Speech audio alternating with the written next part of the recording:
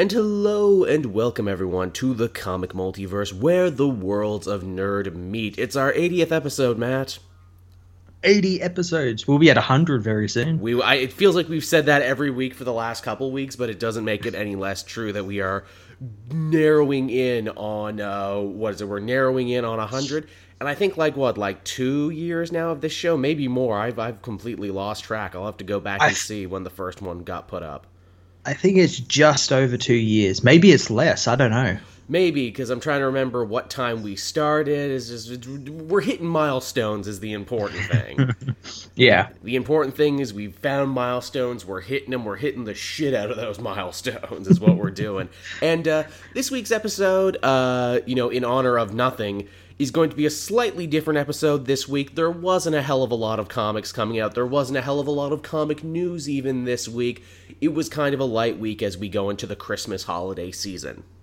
Yeah, and thank God as well for us. It's like a good and bad thing. It's good because it gives us time to catch up on stuff, and it's bad because we want new comics to review. Yes, I launched not one but two new series on the channel this week. My Eye on Indie, where I took a look at two indie comics from two creators I like and know. And I also did the story so far, where I go back and actually look at whole stories now that they're complete and everything. So I finally got to read Bats Out of Hell.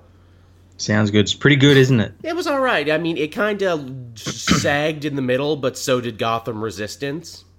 Mm-hmm. Which it's very much its spiritual sibling in that regard. I was not expecting them to up Cyborg's power so much and make him so important. Yeah, he's kind of like the linchpin in all of this now. I think that's going to be the thing now going into Christopher Priest's Cyborg run. Or not Cyborg run, going into his Justice League run, Cyborg is going to be leading the team now, apparently. Oh, really? Yeah, which is hilarious because this week, too, his book got canceled officially.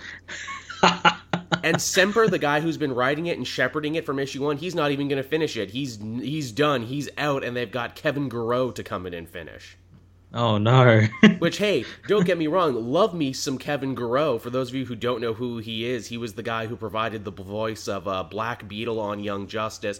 He's an accomplished comic writer. He wrote Blue Marvel. And, oh yeah, he's the big muscle-bound black werewolf in the first Underworld movie. Nice. So the man does a lot. He has a hell of a career, and he's going to be finishing the last two issues of Cyborg. I just thought that was so funny that it's like, yeah, let's give Cyborg this monster push right in time for the Justice League movie. Oh, his own book got canceled? Shit. But he'll have a movie in 2020. Probably not. But yeah, maybe it'll be set not in the DCU and probably will be animated. But he'll get it. Actually, Bats Out of Hell was interesting too because they seek to imply at the end of that Raven and Victor knew each other. Yeah, they seems to imply that maybe they've had a past, so he's probably been on the Teen Titans. Yeah, are they backhandedly trying to retcon that back now to be like, no, you see, Victor was a Teen Titan at one point, and then he graduated to the Justice League, but you know what? If that's the new canon, I'd be fine with that. At least say he was a Titan. Even if he was a Titan for a minute, at least say he was a Titan. I'd be fine with that. Then I'd be wondering, why, what happened to the other team members? Did they just not grow up? Are they all Peter Pan? Exactly. Well, or even more confusing, it's like, well, why of all the guys they chose to promote, why did they promote him? Yeah, exactly. No offense to Cyborg, I mean, someone's got to work the computers and the boom tubes and everything and be a glorified driver and doorman, but it's like, you got Starfire, who's already kind of old and has basically all the powers of Superman and can shoot laser blasts and is a pretty lady. Yeah, exactly. Or, even Raven there, it's like, she's got magic powers. You don't really have a magic member of the Justice League. Yeah, she'd be very important. She'd be very damn useful, wouldn't she? Even Beast Boy's a funny guy. You always need a comedian around, and he can turn into a bunch of animals. Again, I'm not saying Cyborg isn't great. I'm just saying compared to other members of other teams he's been on, he always comes up short. Yep. But you know what? We're not here to bag on Cyborg anymore. We actually have three big things we're going to hit this week on the show. It's going to be, the holy trinity of topics. First up, we're going to talk about the Justice League Infinity War trailer. You knew that had to happen. Did Justice League Infinity War? Is there something I don't know? Yes, Justice League Infinity War. You see, they fused the two universes together now is what they've done. Sorry, Avengers Infinity War. I'm tired, everybody. It's been a long day. We recorded Justice League wishes it was this. It wishes it was the Infinity War. But man, hey, if Thanos gets that Infinity Gauntlet, he can do whatever he wants. He can fix other franchises. He can cross other franchises over. He can do whatever. But yes, we're going to talk Infinity War. We're going to give our thoughts on Earth X, which I think Matt and I actually have a lot to say, judging by our tweets. And then we're going to close out the show by talking about Punisher, because, it's been a week now, and I think everyone's finished it. Yeah. So, yeah, I mean, first things first, Infinity War, Matt, I feel like I've already talked this one to death, so I'll let you go first. It's pretty awesome trailer. It wasn't a teaser, it was a trailer. It was an actual, real deal, honest to God trailer, which is nice. Yeah, and it was an Infinity War trailer, but it was also sort of a celebration of the first 10 years of Marvel, with that line from Nick Fury from the first Avengers being said by all of the Avengers, or most of the Avengers. Right down to reusing and remixing the original Avengers theme, which is something I didn't know I was nostalgic for until right now. It's a great theme. It is. It grows on you. And again, it's funny that, like, Infinity War is almost like their victory lap in many ways, where it's like, hey, we got here. So many other studios, not even just superhero studios, tried to launch their own shared universe, and none of them made it but us. And this is like the cherry on the cake. This is the crowning moment. It really is, and it's really well earned as well. They didn't rush to this. This is 10 years, or just over 10 years, I think. Yeah, there's a sense of weight and gravitas, and a sort of like, yep, we made it this far. And it's interesting, the trailer already shows us, some of the pairings we're going to be getting there. You got the Captain America crew who are still in Wakanda. Yeah, they look pretty good. We got Bearded Cap. Bearded Cap, who's gone full Nomad. I wonder if they're going to call him Nomad in this.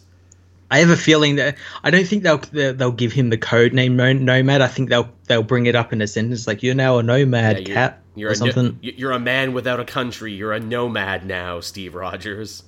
Yeah, that's really cool. I mean, I think it's so awesome that Black Panther, his movie hasn't even come out yet, and they're giving him and Wakanda such a strong presence in this trailer, almost like they're telling people, hey, if you were thinking of skipping Black Panther, don't skip Black Panther, because it's really important. It's very, very smart of them to do that, to like build it up at that Wakanda, and the characters of Black Panther are probably going to be very important, because I guarantee you probably the final Infinity Stone is probably going to be in Black Panther, or hinted at and then fully revealed in Infinity War. Which the last one is the Soul Stone, and I can think about a dozen ways they could work Black Panther and the Soul Stone together. Be like, hey, this Panther totem I wear around my neck, it's the Soul Stone. It lets me tap into the Panther spirit. Or, oh, hey, the Necropolis, where, the King's Pass, where all their spirits reside. Oh, look, that's also the Soul Stone, or the Soul Stone is there and lets me tap into them. Yeah, the Necropolis like allows them to talk to the people, and it feeds off the Soul Stone or something. Yeah, it's like literal souls are running around there, so that's going to be good, and I'm going to have my eye open super hard for that one. Yeah, definitely. Tony and all of them screwing around in New York. You get Bruce Banner crashing through the window in the Sanctum Sanctorum, very much like Silver Surfer did. Exactly like Silver Surfer did. Right down. I love when and I imagine he will be like that. The sort of the same lines telling him that Thanos is coming. Because remember, at the end of Thor Ragnarok, he was on that ship that was confronted by Thanos. Yes, absolutely. So how's he back on Earth? Even that's a great question. Yeah. Thanos hit him so hard he literally flew all the way back to Earth. And changed back into Banner. Jesus Christ. He's that strong, man. He can do whatever he wants. We see what looks to be Vision, but in a human form. That's pretty cool. I feel like he can always do this. I wonder if this is going to be like his human like counterpart that he had in the comics for a little bit. Like that disguise he has. I can't remember what he named it. But he had like a human-esque disguise in the comics. And I wonder if that's because he might be on the run or something. Yeah. Or... I don't know. It's very strange. Maybe he's just trying to hide from Thanos, where it's like, look, I need to take a human shape so he doesn't see the big glowy rock on my head that he wants to take. Well, he always wears beanies and hats and everything. There you go, to protect it. You know, he's got a vast hat collection, Vision, to hide his glowy diamond. I like to see they're continuing the romance between him and Scarlet Witch, because that's just such a wonderfully, essentially comic book thing, and to see it paid such reverence in the movies is really nice. It's pretty great. I'm interested to see what's going to happen, because we know, like, obviously Scarlet Witch can control the stone in Vision's head, as we saw in Civil War. So I wonder if they're going to have that come into play in Infinity War. Anything is possible at this point. Spider-Man got some cool moments in there. Didn't take over the trailer, which I appreciate. This is an Avengers movie. This is for everyone. We know Spider-Man is most people's favorite, but he's not going to take over the whole thing. No, we got the spider sense, which everyone's saying it's like confirmed, even though it was confirmed in Civil War. And he had it in Civil War, but then he forgot he had it in Homecoming. Because they wanted to push that new tech suit, so he didn't need to use it. But I do like the visual representation where it's like, oh, when all the hairs stand up on his arm, that's spider sense. Yeah, that's pretty cool. Yeah, very very interesting. Also, the Iron Spider suit, I mean, hey, they made it, so of course he's going to use it. It looks pretty dope. It really does. You know, it looks cool. Nice to see it in action. It's also like, hey, enjoy it while you can, because it's probably going to be like the Hulkbuster armor. It's probably going to get broken right away, and we're not going to see it for the rest of the movie. That's another to show you how strong the villain is. He's going to fuck up that armor. Yeah, fuck up that spider suit. Oh, no, he's fucking up the suit. Do you know how much that cost? Do you know how much Tony worked on that? Like, a lot. Also, for what little we see of Thanos in this one, he's not fucking around. We get to see him, like, basically cold cock Iron Man. Then we get to see him, like, cane chokeslam Spider-Man. Yeah, he's not fucking around at all. No, he doesn't need a big CGI weapon. He doesn't need a glowy staff. He's just like, no. Let me get my hands on you. Yeah, he's in his gym bro outfit. He is. He's just come from the space gym. He's casual Thanos. He's casualing it up all over the place. He's like, look, man, my big armor's getting polished. It's in the shop, but you know, I'm a busy man. I'm a mad titan. I got shit to do. So you know, we're just gonna do this. His armor's off getting polished with the voodoo hide. Oh, yeah, that's right. Which, it's funny, you know, in his casual gear, he looks like Farmer Thanos from, like, the original Infinity War story. So it's like, you can't say there's not a precedent for him looking like that. He just looked like that for a very short amount of time. Yeah. It's funny too, you know, his face there, that big close up, the face that launched a million memes. What's your favorite Thanos face meme? We've seen so many. I like the Homer Simpson one. That's pretty great. Someone did a Hank Hill one. Someone did the bit where he puts on the stupid headgear of Steppenwolf from Justice League, and I'm like, well, that was bound to happen. That one was pretty funny. People have gotten really creative about that one. But it's interesting. It's like they can do that and they can poke fun and we can all have a good laugh. But no one's doing it in like a vindictive way or a malicious way. Everyone's just having fun with it. Yeah, so some of them are pretty fucking funny. They are. Like, what was it people are saying? Like, oh, he looks like Bruce Willis if he got stung by a bunch of bees. Or like, you know, he looks like the Blue Man Group on a bad day. It's funny. Everyone keeps saying all these other things. Oh, no, he looks like Stone Cold Steve Austin, only purple. And yet people keep saying all these things they think Thanos looks like. No one says he looks like Josh Brolin. Yeah, maybe they don't know he's playing him. Or like mocapped him. Maybe they just think, oh, he's voicing him. It blows me away. It's like, how come no one says he looks like Josh Brolin? Because like in Guardians, when we saw him there, it's very clear that they made Thanos' face look more like Josh Brolin. It's kind of funny that now he looks more like the comic version of himself, like he's kind of gone back and forth. I'd like to see a side-by-side comparison. Yeah, well, I think people have been doing that as well. They're like, oh, he's changed, the shade of purple has changed or something. If I was Josh Brolin, I'd be a little upset if I was reading Twitter. It's like, why is no one saying that it looks like me? I wore those purple pajamas and those shit on my face so they could capture me in the computer, and no one's saying he looks like me. What the fuck? That's all right. People would just be saying he looks like Cable. That's the thing. He's like, no, I'm not even mad though, because I'm going to be Cable and everyone's going to see my face. So whatever. I got 2 paychecks. I got to work for both companies. You wish you were me. Does everyone love? That's going to be That's going to be interesting if that Fox deal goes through and whether they'll like still have him on as Cable, and then Cable fighting Thanos or something. Oh god! Well, if that happens, if that Disney Fox deal, which apparently is gaining more steam as we speak, apparently they heard everyone talk about it when they thought it was going to be a thing. So now they're like really hidden back at it hard. If that becomes a thing, well, obviously Thanos versus Cable needs to be its own spin-off movie. Totally. And Josh Brolin's like, well, do I get paid twice? Do I get 2 paychecks for this one? Because like I'll do it if I get 2 paychecks. Heck, there's a story out there: Deadpool versus Thanos. Just change a couple things and make it Cable versus Thanos. There you go, and throw Deadpool in there as well. Of course, because you want it to make $1 billion, not just $100 million. and have Deadpool be the only one who realizes that like they've changed from Fox to the Marvel Studios. He comes have him the only one.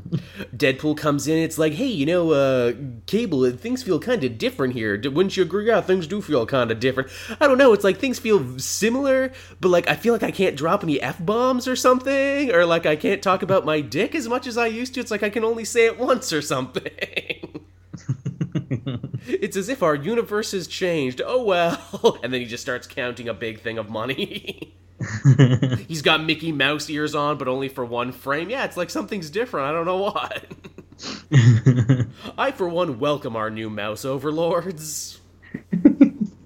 It's true, Cable. It is the happiest place on Earth. Yeah.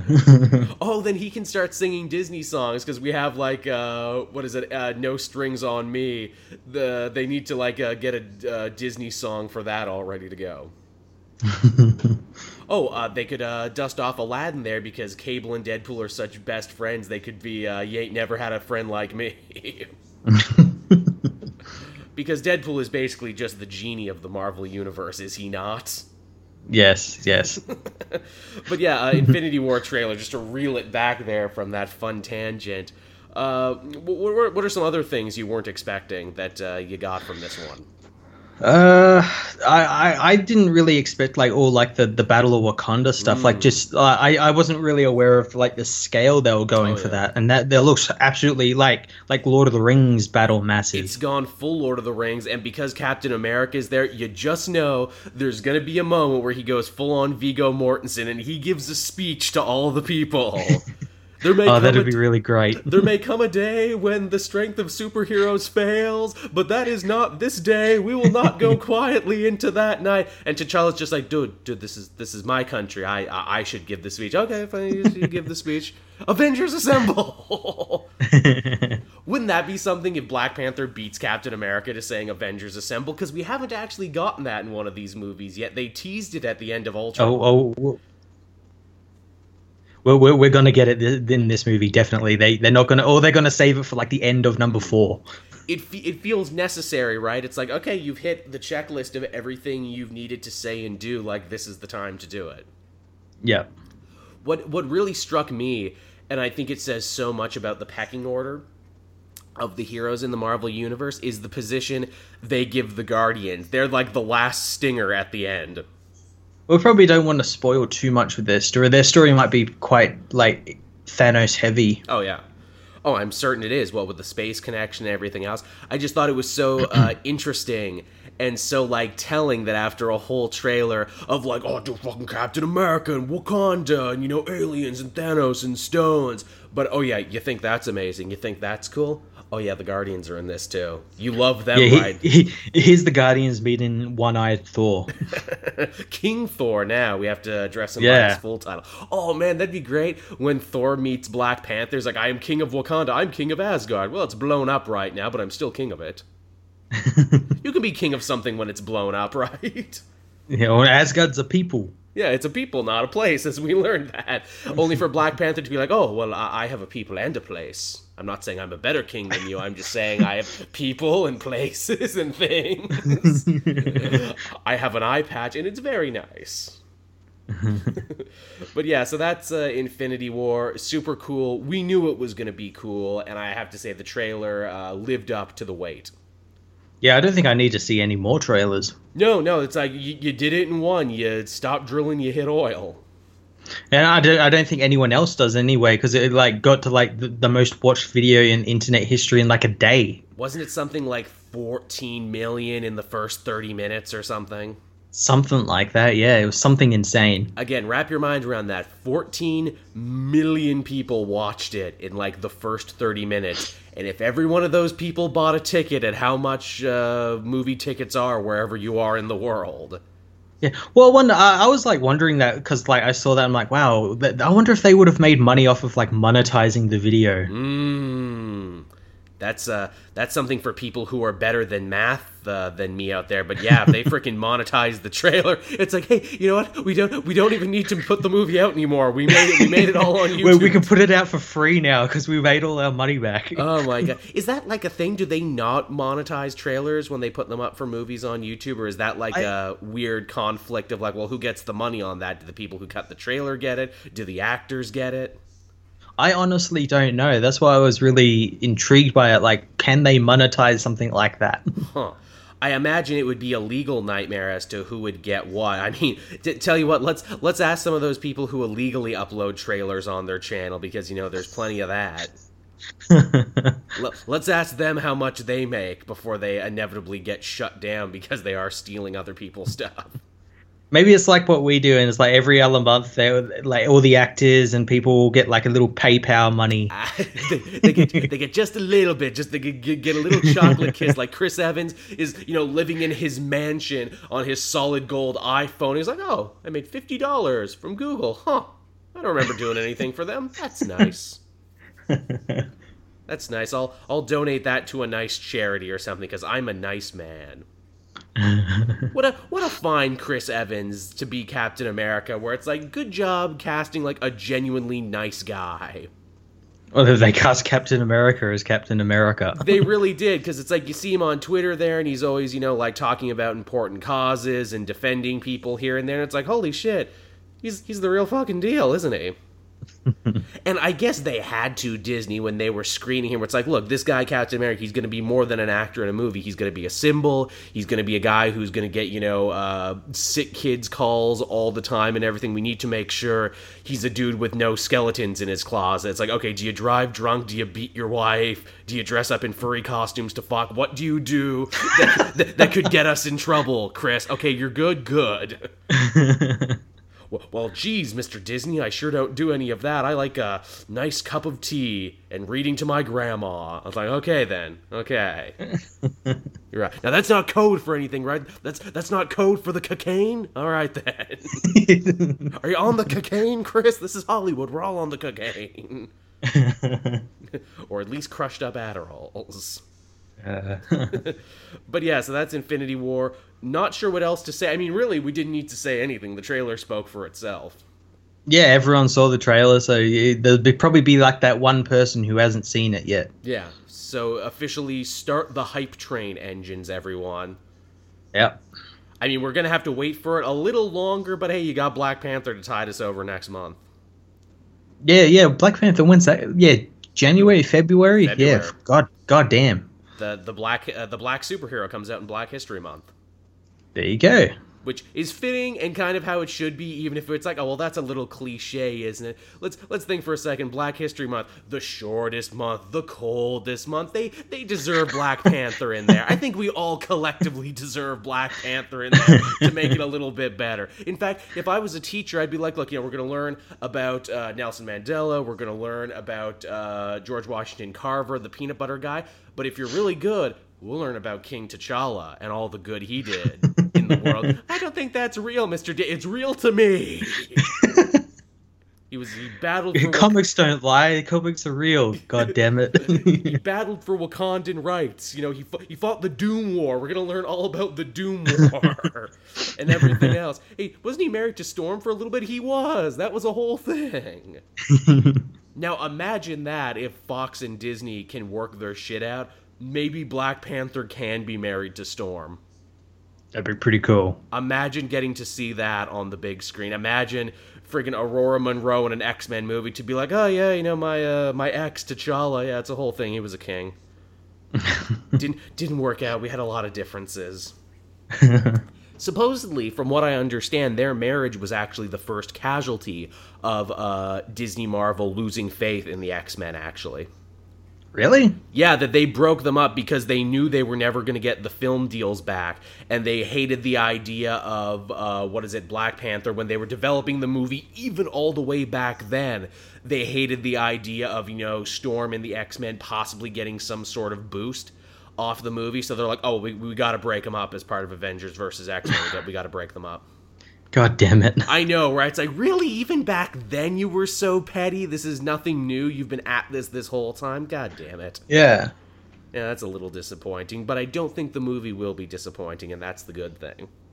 Yeah, I think it's going to be great. Same here. So I guess with that, everyone, after that, big Marvel talk, we can get into the big DC talk. Last week, we got the big, long-awaited 2-night, used to be 4 nights, but it's 2 nights now, DC CW crossover event that brought together Arrow, The Flash, Supergirl, and Legends of Tomorrow in what was essentially a mini TV movie, Crisis on Earth X. Yeah, and it was pretty damn good. It was, wasn't it? Like we, if you, I'm getting all tongue-tied here. If you remember when Matt and I talked about the Dominators one, that was the crossover they did last year, we were kind of like, yeah, it's cool that they're all together, but, it suffers from a lot of problems. You can tell when one writing team took over and the other one dropped it. It was kind of like Mad Libs or Pass the Parcel with a story. Yeah. It's like, yeah, it's cool to see everyone together, but it could be a little bit better. I totally feel on Crisis on Earth X, they took all of, the criticisms and all the problems people had with that one, and they fixed everyone. Yeah, like what they did with, Legends, they listened to us. They listened, and they made it so much better. In fact, they even kind of throw some shade at the Dominators, because in part 1, Supergirl is beating up a Dominator and says, oh, these guys are so last year. Yeah, I thought that was pretty funny. This so much self-awareness in this, it really smacks you in the face, like at the beginning, where it's like, whoa, Supergirl fighting Dominators, whoa, Flash running around doing all this crazy stuff. And I'm like, this feels like a movie. They put a lot of money into this, clearly. Yeah, it looked good as well. It looked like a lot better than their usual weekly episodes do. So they've been saving the money up for these episodes. They've been saving all their pennies. Every corner they cut was all to go into this. And you know what? Was totally worth it. I guess the big underlining story of it that they've been building up to in Flash is that Iris and Barry are getting married, and as such they invite all the characters from all the different shows, all their friends to attend, but oh no, their wedding gets crashed by Nazi superheroes from Earth X. Yeah, this is kind of like what I was weirded out about, like their motivation, which is they want to steal Supergirl's heart because their Overgirl is dying thanks to too much yellow sun radiation. Right. Much like Superman and All-Star Superman. I'm like, ooh, that's a cool way if you're going to kill a Kryptonian, that's how you do it. Yeah, she even sort of exploded like him in that when she started getting all glowy and stuff and then blew up. She explodes like Superman, and then Supergirl falls to Earth like Superman in Dark Knight Returns after the nuke blew up in his face. Yeah. So again, that's just a couple of the many visual references this episode makes. What's great about it too is that, if all the other ones we've seen before, like the Vandal Savage one and the 2-night Arrow Flash one, those felt more like crossovers. That's, hey, here's a hero showing up in a book or a show in this case that they don't normally show up in. Isn't that nice? This really was an event because they stripped away even all the branding, so instead of the Supergirl intro coming up or the Flash intro coming up, it was the Earth X intro that came up. Yeah, and it combined all the theme songs of the shows together into this one really cool looking title sequence. Very. It's also all those other crossovers, you could see where the lines were, where it's like, okay, I'm watching an episode of Flash where other characters are guest starring, or I'm watching an Arrow episode where other characters guest star. Here, there were no lines. Everyone kind of works together and revolves around each other like they would in an event comic. Yeah. It was so way above the other ones. They took on so much of that criticism from the last couple of ones that it paid off in this one. Like, third time is definitely the charm, and they figured it out. And also, too, they even managed to save some fun money, too, by using, like, evil Earth X counterparts. That means everyone gets to pull double duty. And I love evil Supergirl, because, she's got her black and red costume. Everyone is black and red. But how's the other thing we know that she's evil? Oh, her lipstick is a darker shade. And she talks with like a snobbish sort of accent. She starts sounding all condescending and everything, man.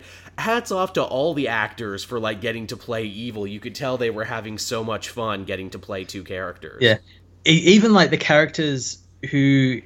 the one I was really surprised at was Supergirl's supporting cast with Winslow Slott being sort of like this general on Earth X, and him playing this role that's totally different from his character in Supergirl. Oh yeah, they got to go full Days of Future Past there for a second. Heck, even Black Canary's dad, who, like, I totally forgot about that character. He shows up playing like an evil Amon Goth Nazi, and I'm like, holy shit, he's pretty good at this.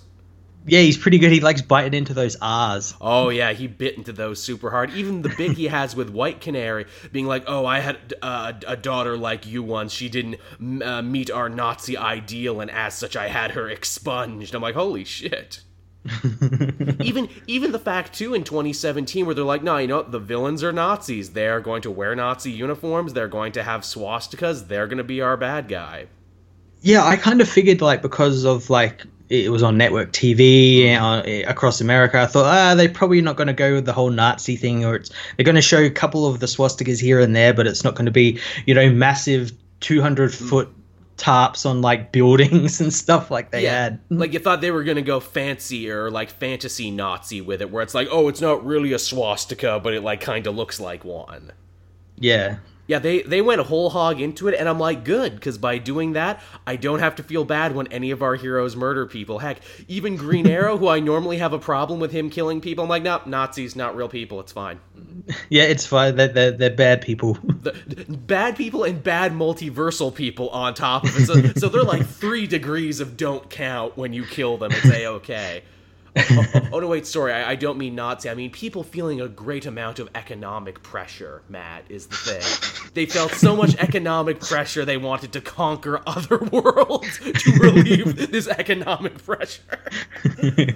Yeah. It's hard to believe in 2017 that, one of the coolest things a show can do is be black and white about it and be like, no, the guy who calls himself the Fuhrer and runs superhuman concentration camps, they're the bad guys. Also, too, man, one of the coolest things, too, to get to see all these characters together, where it's like, wow, we've got characters from different timelines and different Earths all coming together in this one place. Could this feel more comic book? Yeah, I know. It's really quite strange, yeah, especially like that first episode where everyone's sort of like rushing to get to the wedding and everything. You've got all these different characters coming to the wedding, Kid Flash, Supergirl, the Legends, although like only 2 Legends. Yeah, well, only 2 Legends knew them well and, deserved an invitation. The good Legends, like Mick. Exactly, we need some comedy relief here. Man, once again, Heatwave just tries to steal the goddamn show in every scene he's in. I love when he realizes, oh yeah, the West Allen wedding. This is a cop wedding, isn't it? Shit. Yeah, he's sitting next to Director Singh. Yeah, friend of the bride or friend of the groom? Well, I tried to kill the groom a couple times, so bride, I guess?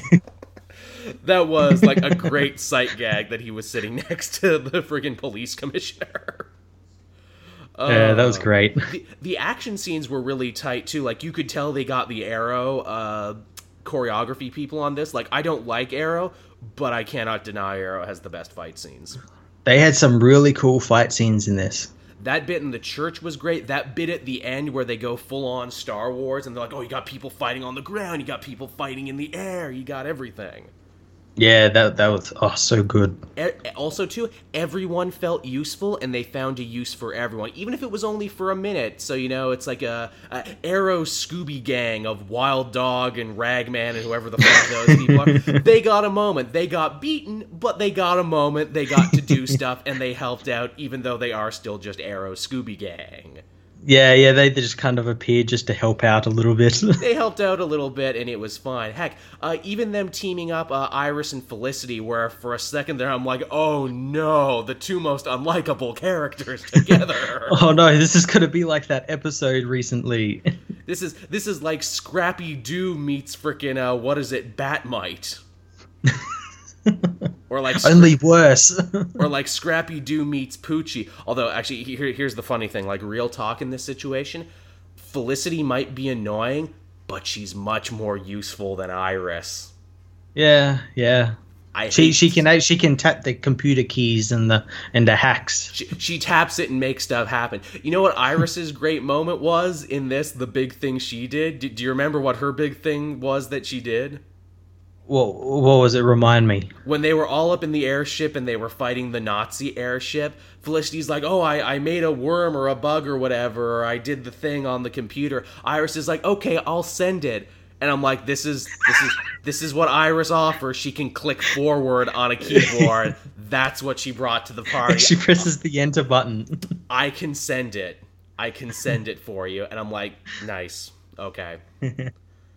I mean, hey, it's your wedding day. I'm not going to harp on you too hard. Whatever.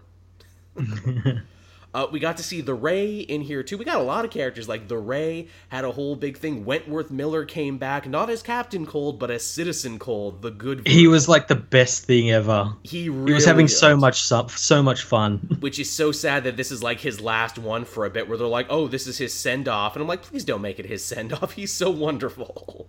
Yeah, especially as Citizen Cold. He was fantastic. He's got the glasses and the hood up and everything. He's got everything. It's like, I'm even more Captain Cold than I was before. Yeah, the Ray though, I don't really care about the Ray. I like him more in the comics than this. It might have been because the special effects on him didn't look very good, and the costume wasn't very good. But I didn't care for him at all. He's a little white meat baby face, but they definitely put like a pin in there to where it's like, hey, if you like him, he will come back in other stuff. Yeah, because he was from Prime Earth or Earth 1 or whatever they call it. Yeah, main Earth, which gets a little confusing because he goes back to Earth X to finish unfinished business, but Citizen Cold, who's from there, decides to stay on main Earth. Yeah, I don't know. I'll get back to you. Which, hey, also too, hey, quite the gay subplot between those two, because obviously Wentworth Miller is gay in real life, and so that finally got to work for his character now.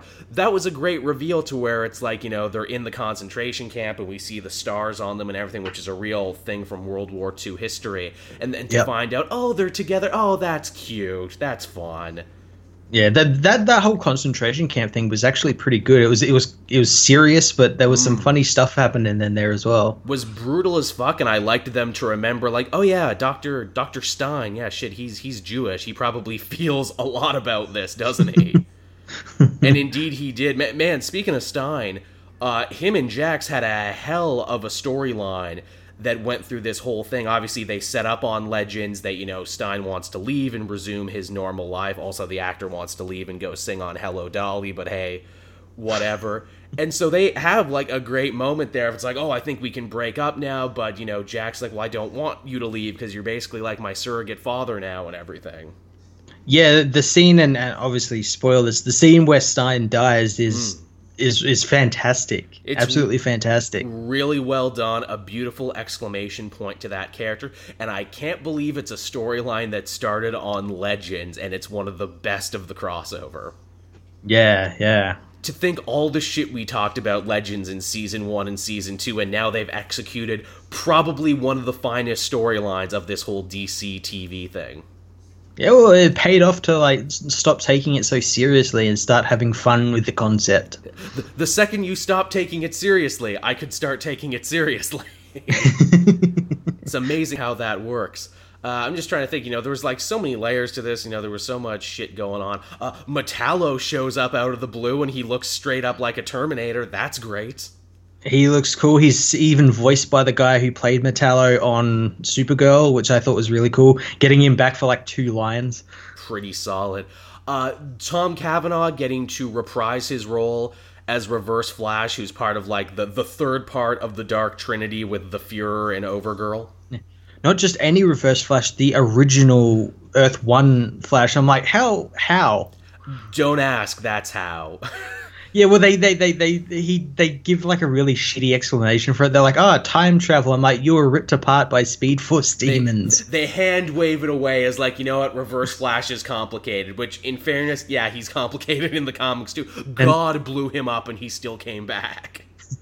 And I understand like that oh they left it open so that he could come back, Tom Cavanaugh could come back as Reverse Flash, but like when Barry let him go, I'm like, you idiot. They were you were an idiot. they were at a hell of an impasse though. He's like, look, it's been shown that I can't kill you because you'll just come back at some other point in time.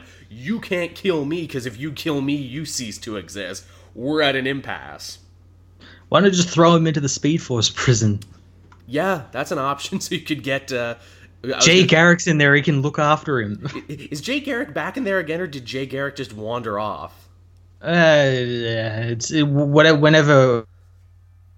John Wesley Shipp wants to come back, he'll come back. Jay Garrick should have gone into the Speed Force again, but he didn't because Barry needed to make a sacrifice, and it's a whole thing. It's nice too to get John Cavanaugh back as Reverse Flash because he was the best one. No offense to the dude who played him later and the dude who played him on Legends. He was just a better Reverse Flash. He had better chemistry with Grant Gustin.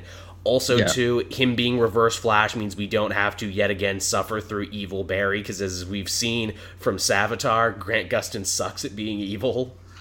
Yeah, he just kind of grows out his hair a little bit and little peach fuzz mustache. Yeah, gets a little wispy stash of evil. I'm evil. And the show doesn't even try to explain where it's like, well, what happened to Earth X Barry Allen? Is there an Earth X Barry Allen? Just don't think about it. Yeah, a lot of the heroes, they're just like, they make like a reference to like Reverse Flash killing Superman. The episodes open with them killing the Guardian, who looks more like the Guardian in the comics than the Guardian on Supergirl. Don't lose that costume. That's a really good costume. Don't lose it. Yeah. To just suddenly have him wearing it. He hasn't worn it a couple of times. He hasn't worn it, I think, at all this season in Supergirl. So like, just change it up. Just change it. They should literally have Jimmy just be like, hey, I was thinking about it, and I think I'm going to change the colors on this. I think the only thing I really complained about, and I complained about it in the first 2 episodes, but they actually fixed it by the end, was Alex and White Canary, where it's like, oh, hey, we have 2 gay characters in a scene together. Obviously, they need to sleep together because, as hacky TV writers, all gay people instantly like each other. Yeah, I didn't really like that either. I thought it was cliche. Cliche, lazy, hacky, and worse still, where it's like you have a gay subplot with the guys later on, and that was way better handled. Probably helps that Wentworth Miller is gay in real life, and as such is probably given notes, unlike the 2 women actors who I looked into this and are just gay for pay on television. Yeah. Although that being said, they fixed it in the next couple episodes, because when they were fighting side by side and when they kind of had the conversation about both being sisters and what that meant to them, all I could think was like, this is so good. Why didn't you open with this? Why did you do the hacky thing? You had good material here. You should have opened with the good material. Yeah. But then we couldn't have 2 women kiss on television, though. We really wanted that.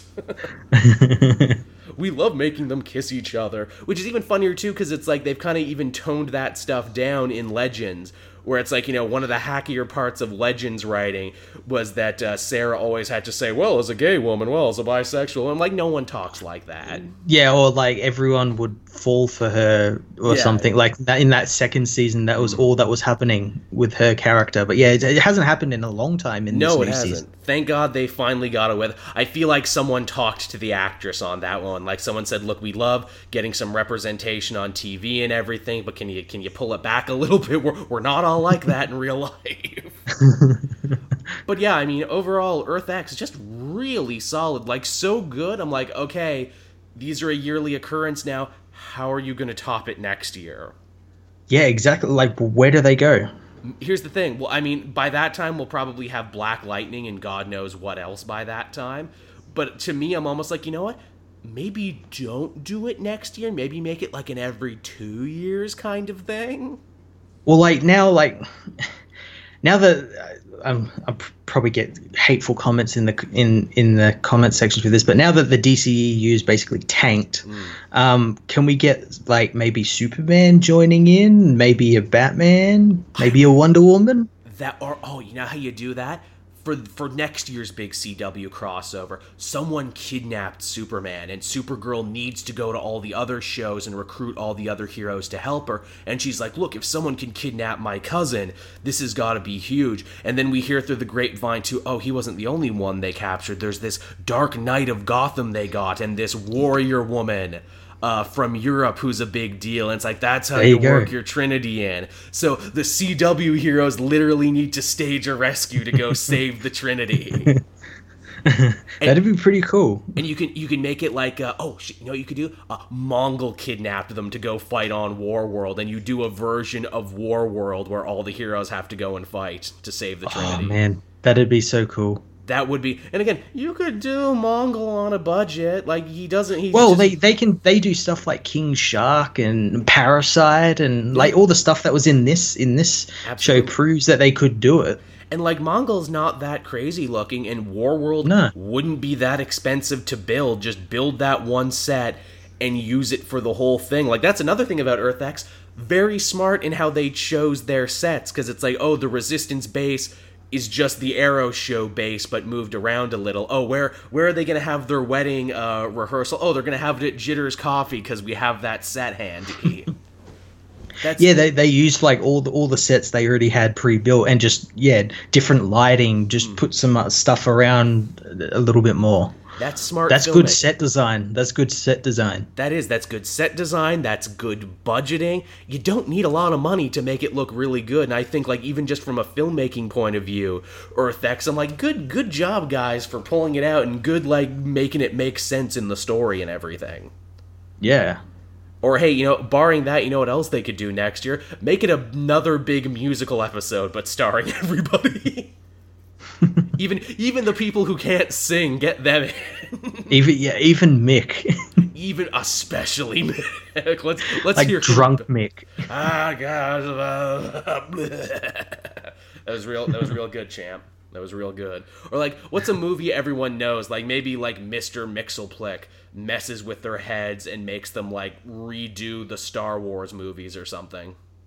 Yeah, something that they had, something that like Warner Brothers has access to, like old movies like Gone with the Wind and stuff like that. You redo Gone with the Wind, but with all the CW superheroes. Yeah, you do like a big Warner Brothers thing that they own, and you just get all the actors playing parts. Where it's like, look, we had a serious one last year. Let's have a fun one this year. But yeah, EarthX. Not only did I like this, but unlike all the other crossovers, I will probably go back and watch this again. Yeah, I definitely will too. It did, however, suffer from a little bit of those logic-y things that the DC TV shows have, but it was really fun. Dips in the middle a bit, as is often the case, but it starts strong, it ends strong, and overall, I really enjoyed it. I think this is like, the cherry on top of the CW DC experiment. This is their victory lap. This is like their, hey, look what we can do. Yeah, the thing is as well, it's even like worse when you think that like we had Justice League come out and be what it is, and then this come out a couple of weeks later and just be absolutely amazing.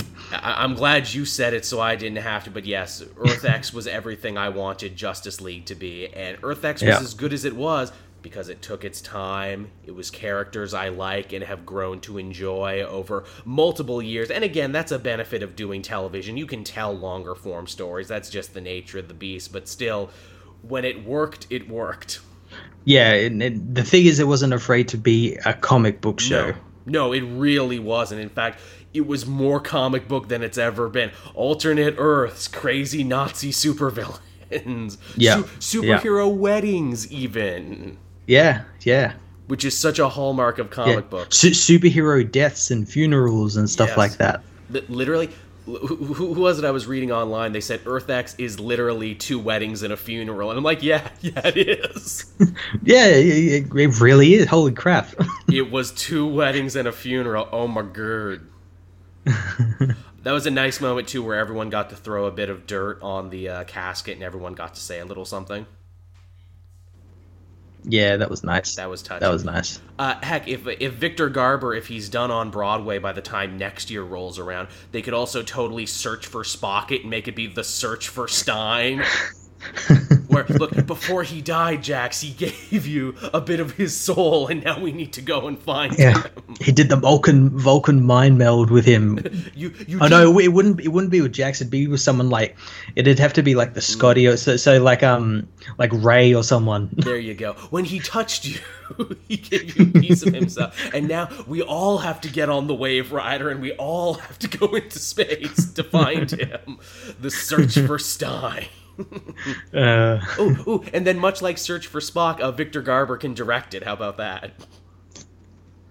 There you go. Look, there you go, CW. I wrote your next crossover.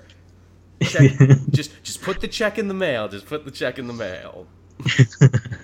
So yeah, I guess moving on from there and continuing the trend of overwhelming positivity, we can talk about The Punisher now. I finished watching it at the end of last week. I'll let you talk about it since it's more fresh in your mind. Right. Pretty cool. It was a cool show. It's definitely in my top 3 now of Netflix shows, without a doubt. Like after the first couple episodes, I'm like, yep, this has surged into the top 3 of them. It takes a lot of, twists and turns that I was not expecting them to do for a Punisher show. And ultimately, at the end of the day, provides us with a more sympathetic and more human Frank Castle than I think we've gotten in a long, long time. They make it human and everything, but they don't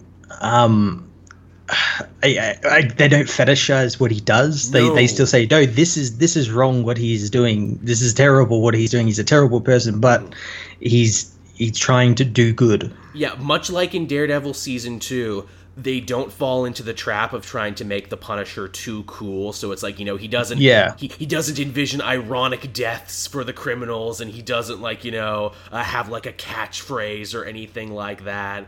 It's just, as I said when we watched the trailers, I'm like, oh, it's Punisher by way of Jason Bourne. All right. Yeah, and it worked. It worked for it. It did work. It was definitely, if I had to place its reference pool, it was definitely taking a lot more from like early Chuck Dixon War Journal Punisher than it was like Garth Ennis Punisher Max. But the thing too, it's like, as I had to tell myself at the end of it, I'm like, oh, this is a young Punisher though in his first season. He's not as bitter as he is, or as old as he is by Max. If, God willing, this gets a few more seasons, we could still probably get to Max at some point. Yeah, Max by like the 3rd or 4th season or something. Like, after a couple of years have gone by. Yeah, it's like, you thought Frank Castle didn't give a fuck before. No, he needs to get older and bitterer before he can not give a fuck. And hey, you know what? That'll probably happen too around the same time Karen Page is dead. That would be the perfect thing to like catapult him further, because Karen Page actually ends up being a pretty big part of this show as well.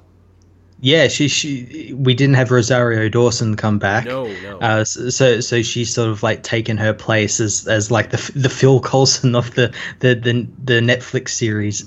Yeah, exactly. The Phil Coulson, the one who brings it together, almost kind of the angel on the shoulder too, in a lot of ways, to the Punisher, which he usually does not get in stories anymore. No. So it was really good seeing her sort of trying to, I guess, save Frank. Yeah, that's her arc too, where it's like, hey, after hanging out with all these heroes, I want to save somebody too, and this is like my mission to save the person everyone else gave up on.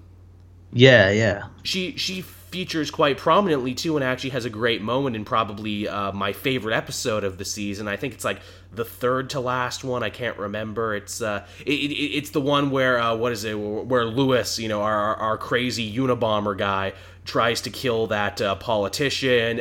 Karen ends up getting taken hostage, and her and Frank kind of work together, talking the guy down and eventually killing the shit out of him. Yeah, that was pretty cool. That whole episode was good. And what I really loved about that episode is that it played with the chronology of events. They basically do that Akira Kurosawa Rashomon thing, where it's like, hey, let's see the same event, but let's see it from 3 different vantage points. Yeah, yeah. I'm a big sucker when stories do that, and I really enjoyed the shit out of that. Hell, I guess let's talk about Lewis too, because Punisher, unlike Daredevil and unlike Jessica Jones, it didn't have one main villain. It had like three smaller villains.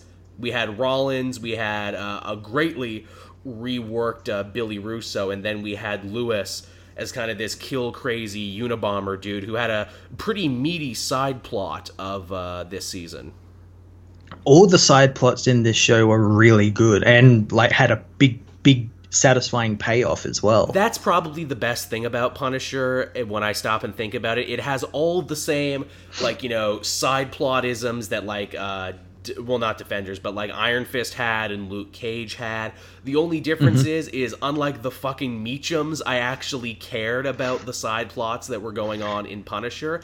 And the side plots, too, did a good job reinforcing the themes of the Punisher. They deal a lot with PTSD and what soldiers do when they come back home and everything. And we see Agent Madani, who's a lot like Agent O'Brien from Max, actually, where, she's like trying to solve a case that no one wants her to solve. And, she's kind of sympathizing with the Punisher and trying to hunt him at the same time. It's very interesting.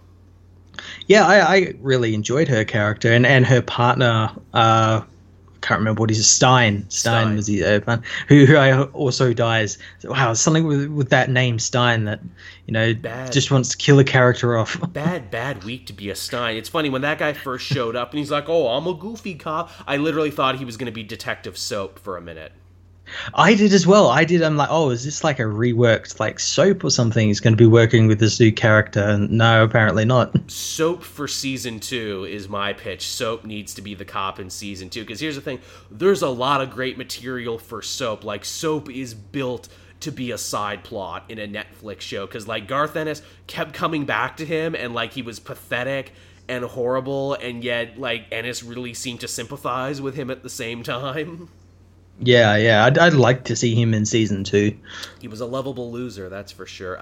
Another thing about how they kind of sympathize and rework the Punisher in ways I was not expecting, they really go out of their way in this show to be like, no, Punisher, we swear the Punisher and we swear Frank Castle is not the people in real life who are creepily into the Punisher. He's not racist. He doesn't enjoy killing at first anyway, and he doesn't hate the government.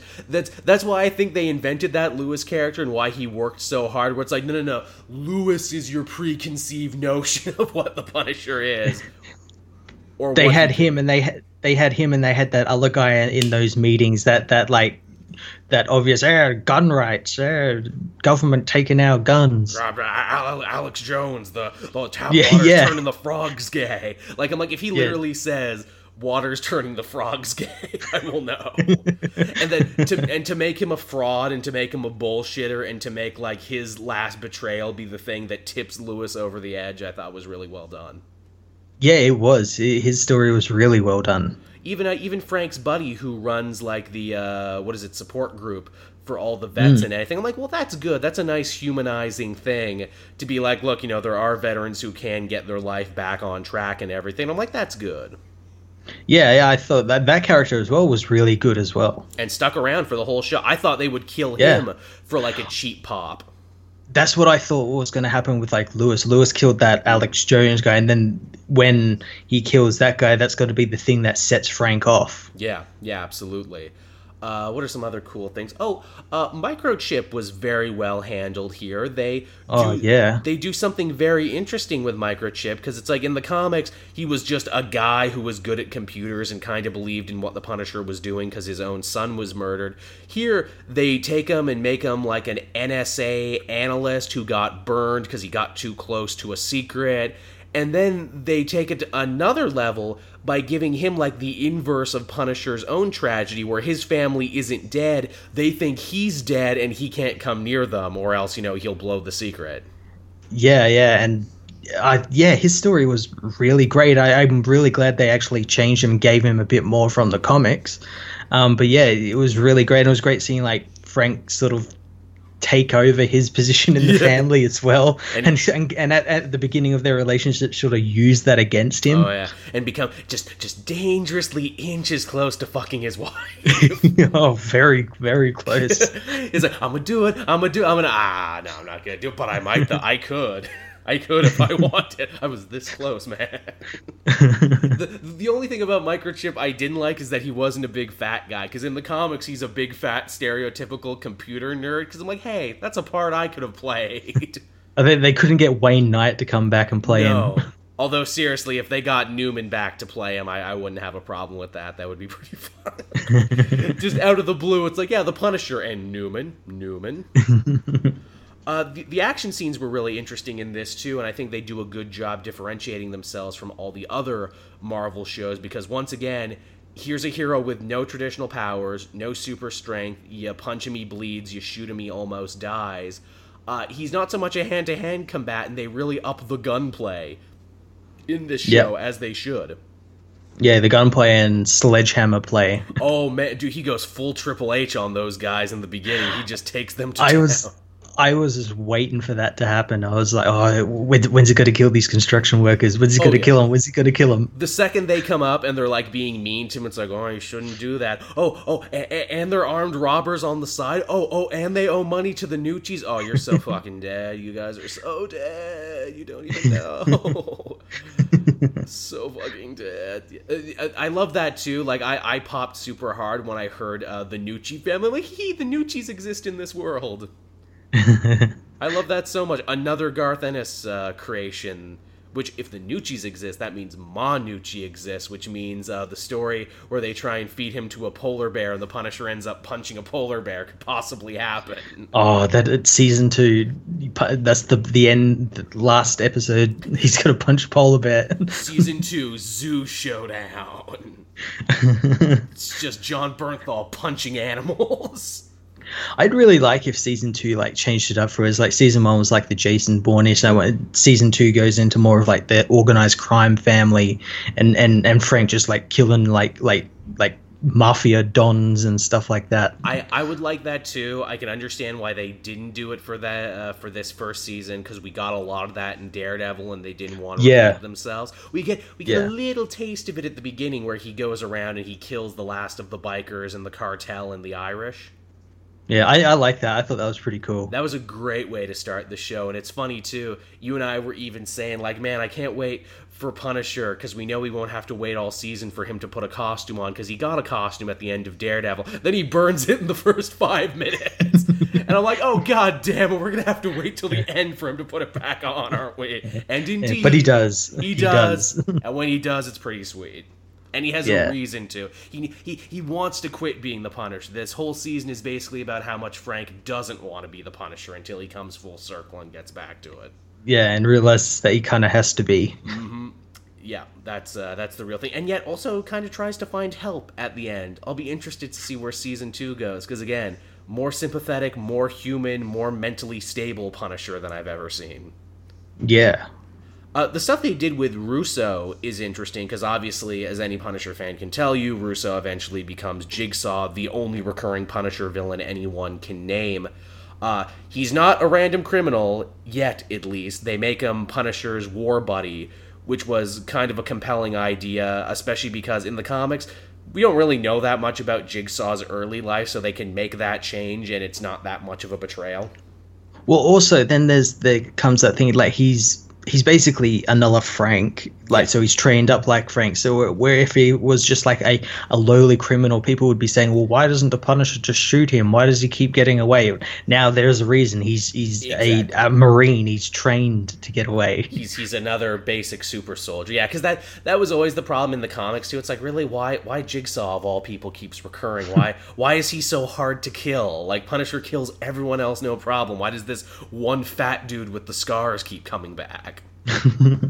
But yeah, he was good, that actor who played Billy Russo, and they definitely gave him a lot more depth and everything, to where it's like, oh, he was an orphan, and he never felt he was good enough, and, he was secretly resentful of Frank and everything, and how, like, Frank was willing to go against authority. This dude wanted people to love and accept him so much, he just kind of went along with anything. Yeah, it was really compelling stuff what they did with him. Now, it's funny, too, he works for Rollins, and Rollins is actually a villain from the comics. He's the villain Yep. in Up is Down, Black is White, I think. He has an eye patch in the comics, and they kind of keep that in the show where he's got, like, a milky eye where the Punisher punched him. Yeah, and they even get sort of like get into that a little bit. They did take away his villainous bisexuality, and that's probably for the best, because like Garth Ennis is one of those writers where you can see his views have changed and evolved as a writer. So it's kind of funny for like Rollins in the comics, where it's like not only is he evil, but he's also gay on top of it. It's like, yeah, I can see why you changed that for the show. Although there was a second there, because again, in the comics, Rollins has a relationship with Nikki whatever, basically, another evil mobster who the Punisher is fighting. I'm like, oh, are they going to give that relationship to him and Billy? Is that going to be like the big twist on top of it? Wouldn't that be some shit? They don't, but I kept thinking that might happen. Yeah.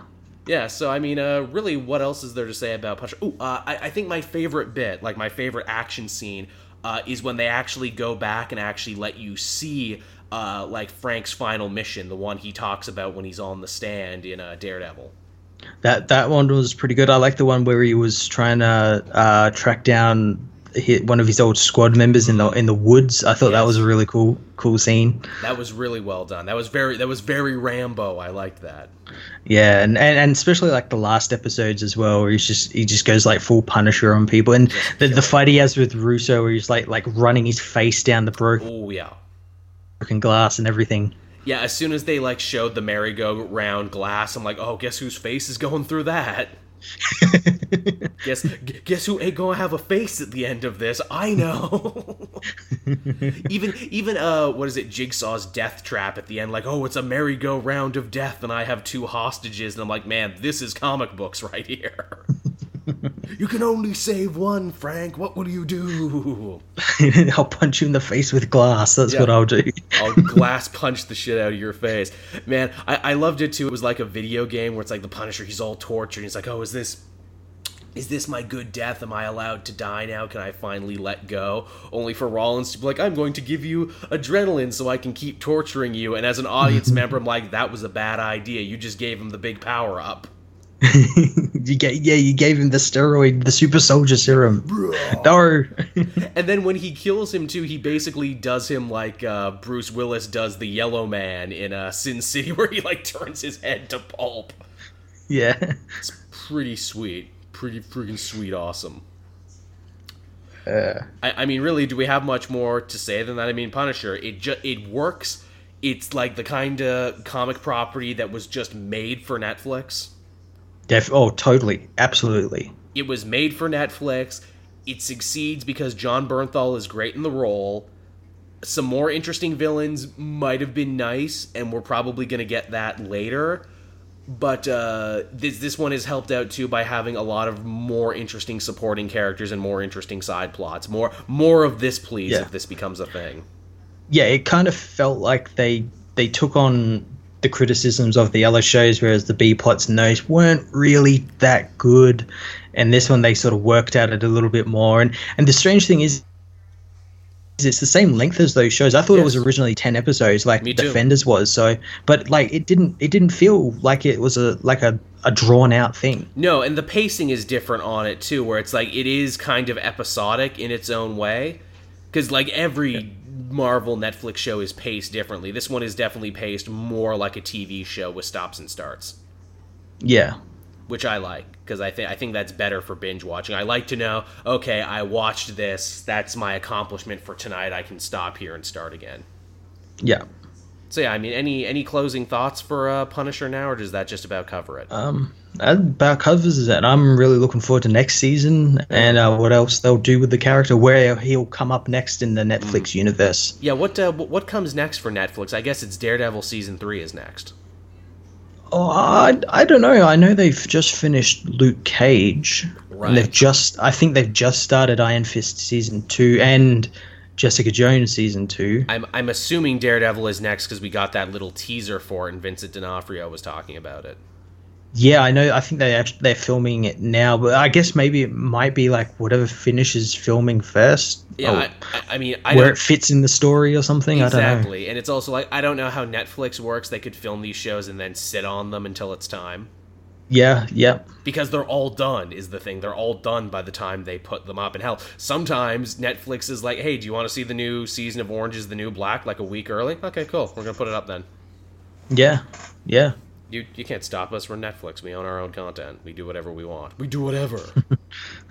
We're the real power here. So yeah, I mean, I guess we'll start winding down the show then for this week, everyone. Thank you so much for coming and listening. We hope you enjoyed it. We will, for the month of December, try very hard to get content out to you, even if it's not the most cutting edge at the time content. I know Matt was very nice to put out a poll online for what our next commentary track is going to be. It's been a while since we've done one, and we're probably going to do it. What movie did everyone want us to do there, Matt? Everyone wanted us to do Spider-Man: Homecoming. Fair. Yeah, it was very, very close there for a while. It was between that and Star Wars Episode 7. It was very, very close. Which, man, can you believe we're going to have Star Wars in like a little under a week? Next week, I see it. God damn. Man, I'm trying to work this out. I'm like, okay, can I see The Disaster Artist and Star Wars? Can I... I'm seeing Disaster Artist this week. Nice. It looks so good, doesn't it? It does. Did you notice that, like, the promotion of that movie changed, like, halfway through from, like, oh, hey, it's another, fun stoner comedy with James Franco and Seth Rogen, to now when you see the trailers, it's like, oh, this is a serious Oscar movie contender. Yeah, I think they maybe realized, hey, we could probably maybe get an Oscar for something in this. Won't that be fucked up? Like a movie based on the worst movie ever made wins an Oscar for being the best movie made. or just James Franco's performance of this insane alien person, because I think that's what they're looking for more than anything. Yeah. Best actor for James Franco, which, man, that would be the perfect, like, just ribbon to tie up the Tommy Wiseau saga. Makes a terrible movie, gets an amazing cult following. James Franco makes a movie where he plays him perfectly, and then his good playing of him bad wins him an award. That's just too perfect. Like, the Room needs that as the cap off to it. And then when he wins, he gets Tommy Wiseau to accept the award, and no one knows the difference. Oh my god. You know, my whole life I want to make American movie film because I love it so much. Like a real James Dean. I want to thank Mark. I want to thank everybody. And then, I don't know, he'll like drop his pants or do something weird, Tommy Wiseau. Yeah. He'll try and do like a rock and roll crowd dive, but no one will catch him. And they're like, why did that crazy man jump off?